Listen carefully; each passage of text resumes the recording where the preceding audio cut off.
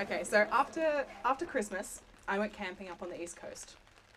I was joining in on an annual camping trip that my dearest family friends take over Christmas and New Year. Not the Nankervises, another family friend. They've been going to this spot for decades, and they made me swear on my life not to tell anyone where it is. So all I can tell you is that we were on the south coast of New South Wales, somewhere between Murrumbula and Bermagui. So hopefully that's vague enough. It was an incredible spot. I can understand why they want to keep it a secret. I felt lucky to be invited since there's this big unspoken agreement amongst all the families who camp there not to bring in any outsiders. It's very much frowned upon. Occasionally though, if someone is deemed sound of mind and honourable of heart, they're brought into the fold. So my friends are this family of 3 boys who I grew up with.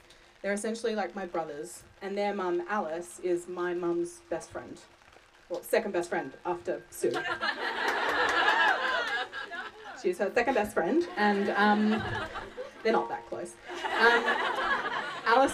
Alice's brother is called Alistair, and we'll call him Uncle Al from now on. He was also there camping with his kids, and there was more of them as well. There was uncles and aunties and cousins and heaps of extended family. I was meeting so many new people and getting a full history lesson on every single person that I met. What they do for work, where they grew up, who was married to who had gone bankrupt years earlier, was barren and couldn't get pregnant, and then they adopted, and then once the adoption was finalised, they got pregnant naturally, and so they've got sort of these Ethiopian kids and then this white daughter, and it's all kind of, they all get along really well though. I knew more about these people in 24 hours than I know about some of my extended family. I loved every second of it though. They welcomed me very joyfully into the pack. Cups of tea were constantly in my hands without having to ask. Arms around my shoulders, little kids perched on my lap. I was in heaven. I ended up spending quite a lot of time with Uncle Al. We all remember him from earlier. He's very funny and warm and always up for a chat. And one day it came out that Uncle Al was an old friend of my dad's. And my dad died when I was a kid, before we met Alice and her boys and before we all became so close. But apparently Uncle Al and my dad knew each other back when they were my age, and they were naughty little rascals. They were both drummers in bands and toured together and carried on like pork chops. I always love hearing stories about my dad, especially from before I was born, because when I hear a new story, it's like I get a new piece of the puzzle. Feels like he's more alive in my memory and I can hear his voice more distinctly, things like that. So Uncle Al had plenty of stories to tell, all of them ridiculous. Apparently one of my dad's favourite jokes was to offer you a cup of tea and then he'd go and make it, or pretend to make it, and then sort of walk across to you and then do this big trick and drop the mug in your lap. And you'd sort of scream that the mug would be empty. And Al said that his extra little flair was he would fill the cup with boiling water and then tip it down the sink so that it was steaming as he passed it to you. It was a running theme in Dad's jokes, was just make you look like an idiot. Uncle Al actually reminds me a lot of my dad. He's very charming and funny. He loves performing for people and can really make you feel like part of the gang. They're 2 sides of the same coin in lots of ways. Al's daughter Billy was there too, listening to all of the stories. Billy's just started high school and she's totally gorgeous, like the most beautiful little girl in the world. When you look at baby photos of her and me, it's like we're twins. It's like the same girl, and everyone says we just look the same. And, yeah, like mirror images. They actually do say that. It's not. Billy sits there silently, eyes never leaving Al, as he tells us about the day he heard my dad had died. He starts to cry kind of the way that some older guys cry, like they're a bit like surprised that it's happening. Just sort of like wipe away the tears before you can notice. And I come from a family of constant violent criers, and so I'm never quite fazed by tears, but I looked over at Billy and she was sort of like, Dad, I've never seen you cry before. And he was kind of couldn't like get the words out, and I went and hugged him and he said, I just miss him, that's all. And I wanted to tell Al how much it meant to me, hearing his stories and all of it, but I kind of couldn't get the words out either, so I was just like, me too, me too. But I guess, Al, if you're listening, this is my after-the-fact way of letting you know. I always miss my dad when I find a really beautiful camping spot, when the waves are perfect and there's plenty of shade and a good spot for the hammock. I find myself wishing I could bring him here to this secret spot and share it together. I went to sleep that night thinking about Dad, and I might have dreamt of him chucking cups of tea into people's laps or messing around with Uncle Al, but I didn't end up sleeping for very long. In the middle of the night, we woke to the sound of sirens. A bushfire nearby had broken its containment and was heading our way, and the fireys had come to evacuate the whole camp. It was 4 a.m. on the last day of the year. Everyone sprang instantly into action. The camp was pitch black, with dozens of head torch stripes zigzagging along the ground. We spoke only when necessary. Can you help me lift this? Do you have any extra room in your car? The little kids all clustered together, sleepy and confused, but not really panicked. No one was really panicked yet. We were all frozen in that moment before panicked, still processing. Then the sky began to bleed. A thick red sky melted up from the horizon. We couldn't see the sun. The light seemed to come from everywhere all at once. Ash fell on us like snow, and black leaves drifted down on the wind, still hot from the flames. We all held a collective breath and kept moving, listening for the sound of crackling on the breeze. We packed up most of our camp, leaving behind the non-essentials. We drove out in convoy past abandoned tent poles and eskies. We drove south towards a town called Tathra. We couldn't see too far ahead because of the smoke, but we knew we were driving the right way because the sky started to change. Slowly the red faded to orange, and the orange to yellow. We arrived in Tathra at around 7 a.m, and the town was slowly starting to wake up. We parked up outside the Tathra Surf Lifesaving Club, which had been open to the public as an evacuation centre. The main evacuation hub was inland in Bega, where hundreds of people had gathered with their caravans, farm animals and families. We felt safer staying by the ocean, and the Tathra community seemed calm and steady in the midst of everything. In 2018, a huge fire had tore through their town. They all ended up on the beach, watching as the fire raged through.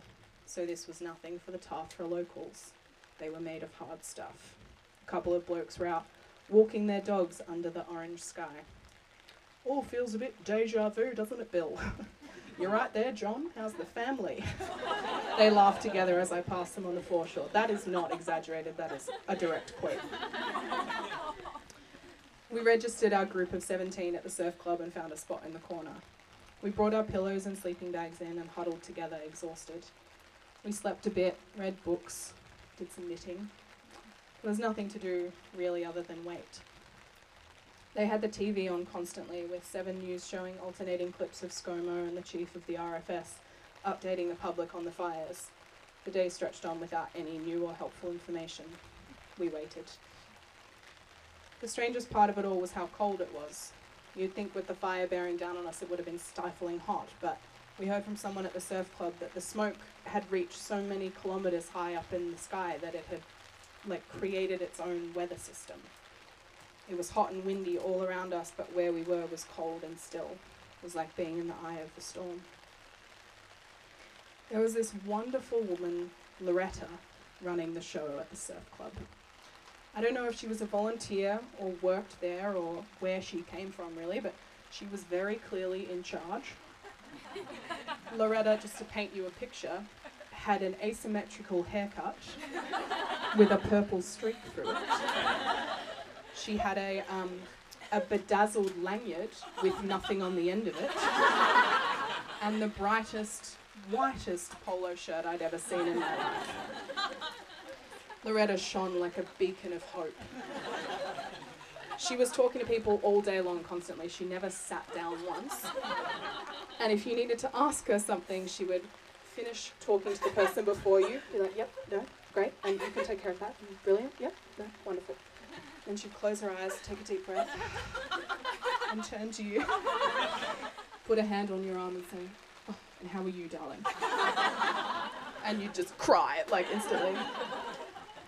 Loretta was utterly fabulous. She was making hourly announcements all day on the PA system, and the first 3 minutes of every announcement was just figuring out the microphone. At about 5 or 6 in the evening, Loretta announced that local families were offering their homes for people to stay in for the night. We got offered the empty home of a family who were up in Nimbin for Christmas and wouldn't be back for a week. Loretta's off-sider Jim, who, again, no idea where Jim came from, he just sort of rolled in and had great energy. He offered to drive us up to the house and show us where the spare key was.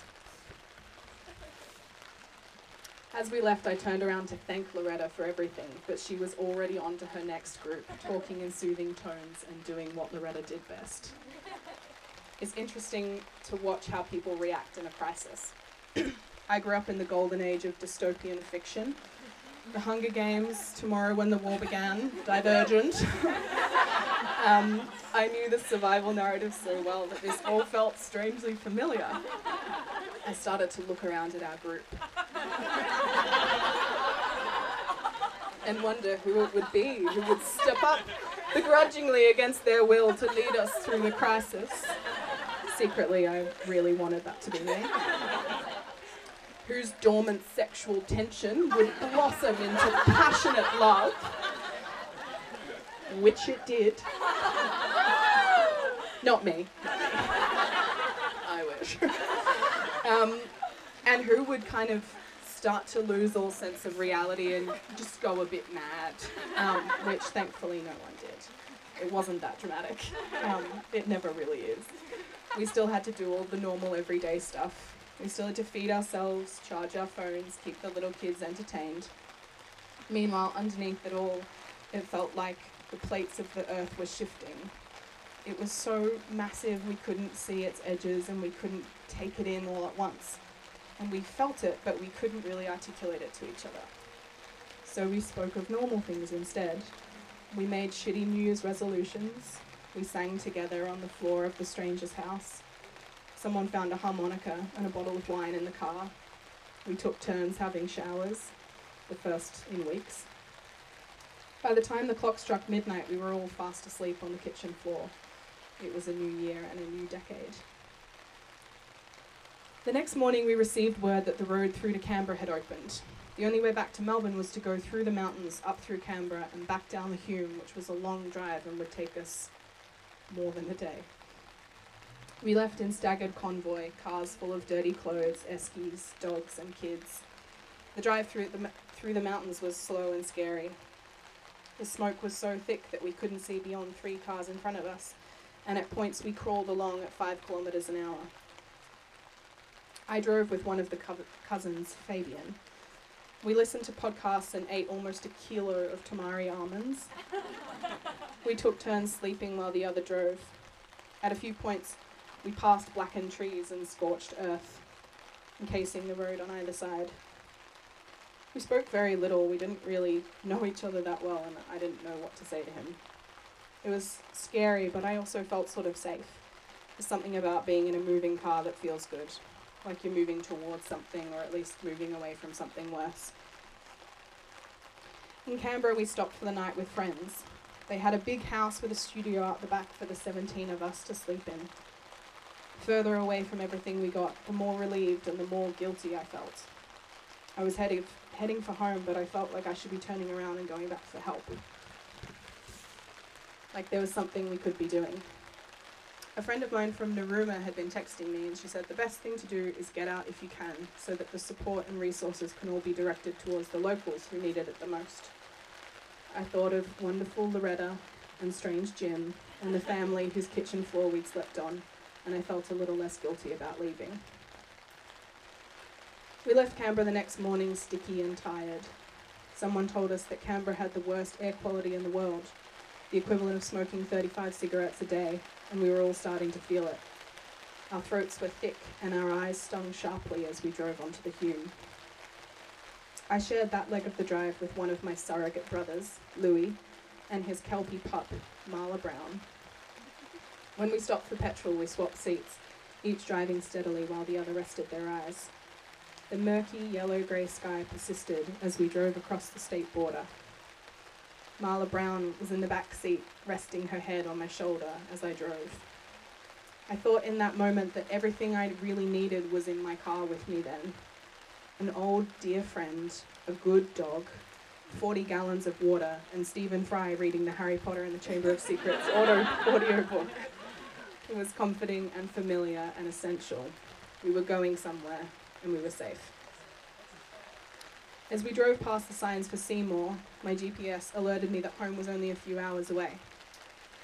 I don't know if it happened suddenly or if it had been gradually changing and I'd only just noticed, but seemingly out of nowhere, I was driving under a blue sky. The sun shone brilliantly right above us, and I could see the shadows of the cars as they drove past. The world had dimension again. There were shadows and highlights again after endless flat grey. It felt unsettling to see a blue sky. I didn't really trust it. I was relieved but apprehensive, like the blue sky wouldn't last, like more grey days would follow, which they did as it turned out. It was one of those moments where you feel so many things at once that you think you might burst. I felt so relieved and slightly sad and a bit empty and kind of hopeful and really sweaty and sort of joyful and a bit guilty still and lots of other things. They all swarmed around inside me, filling my lungs and putting a lump in my throat. I turned to Louis, wanting to show him the sky, to celebrate and share the moment with him, but he was fast asleep, head rolled back, mouth wide open. I thought of waking him, but he looked so peaceful, and honestly, I didn't mind having a moment to myself. I took a big, shaky breath and kept driving towards home.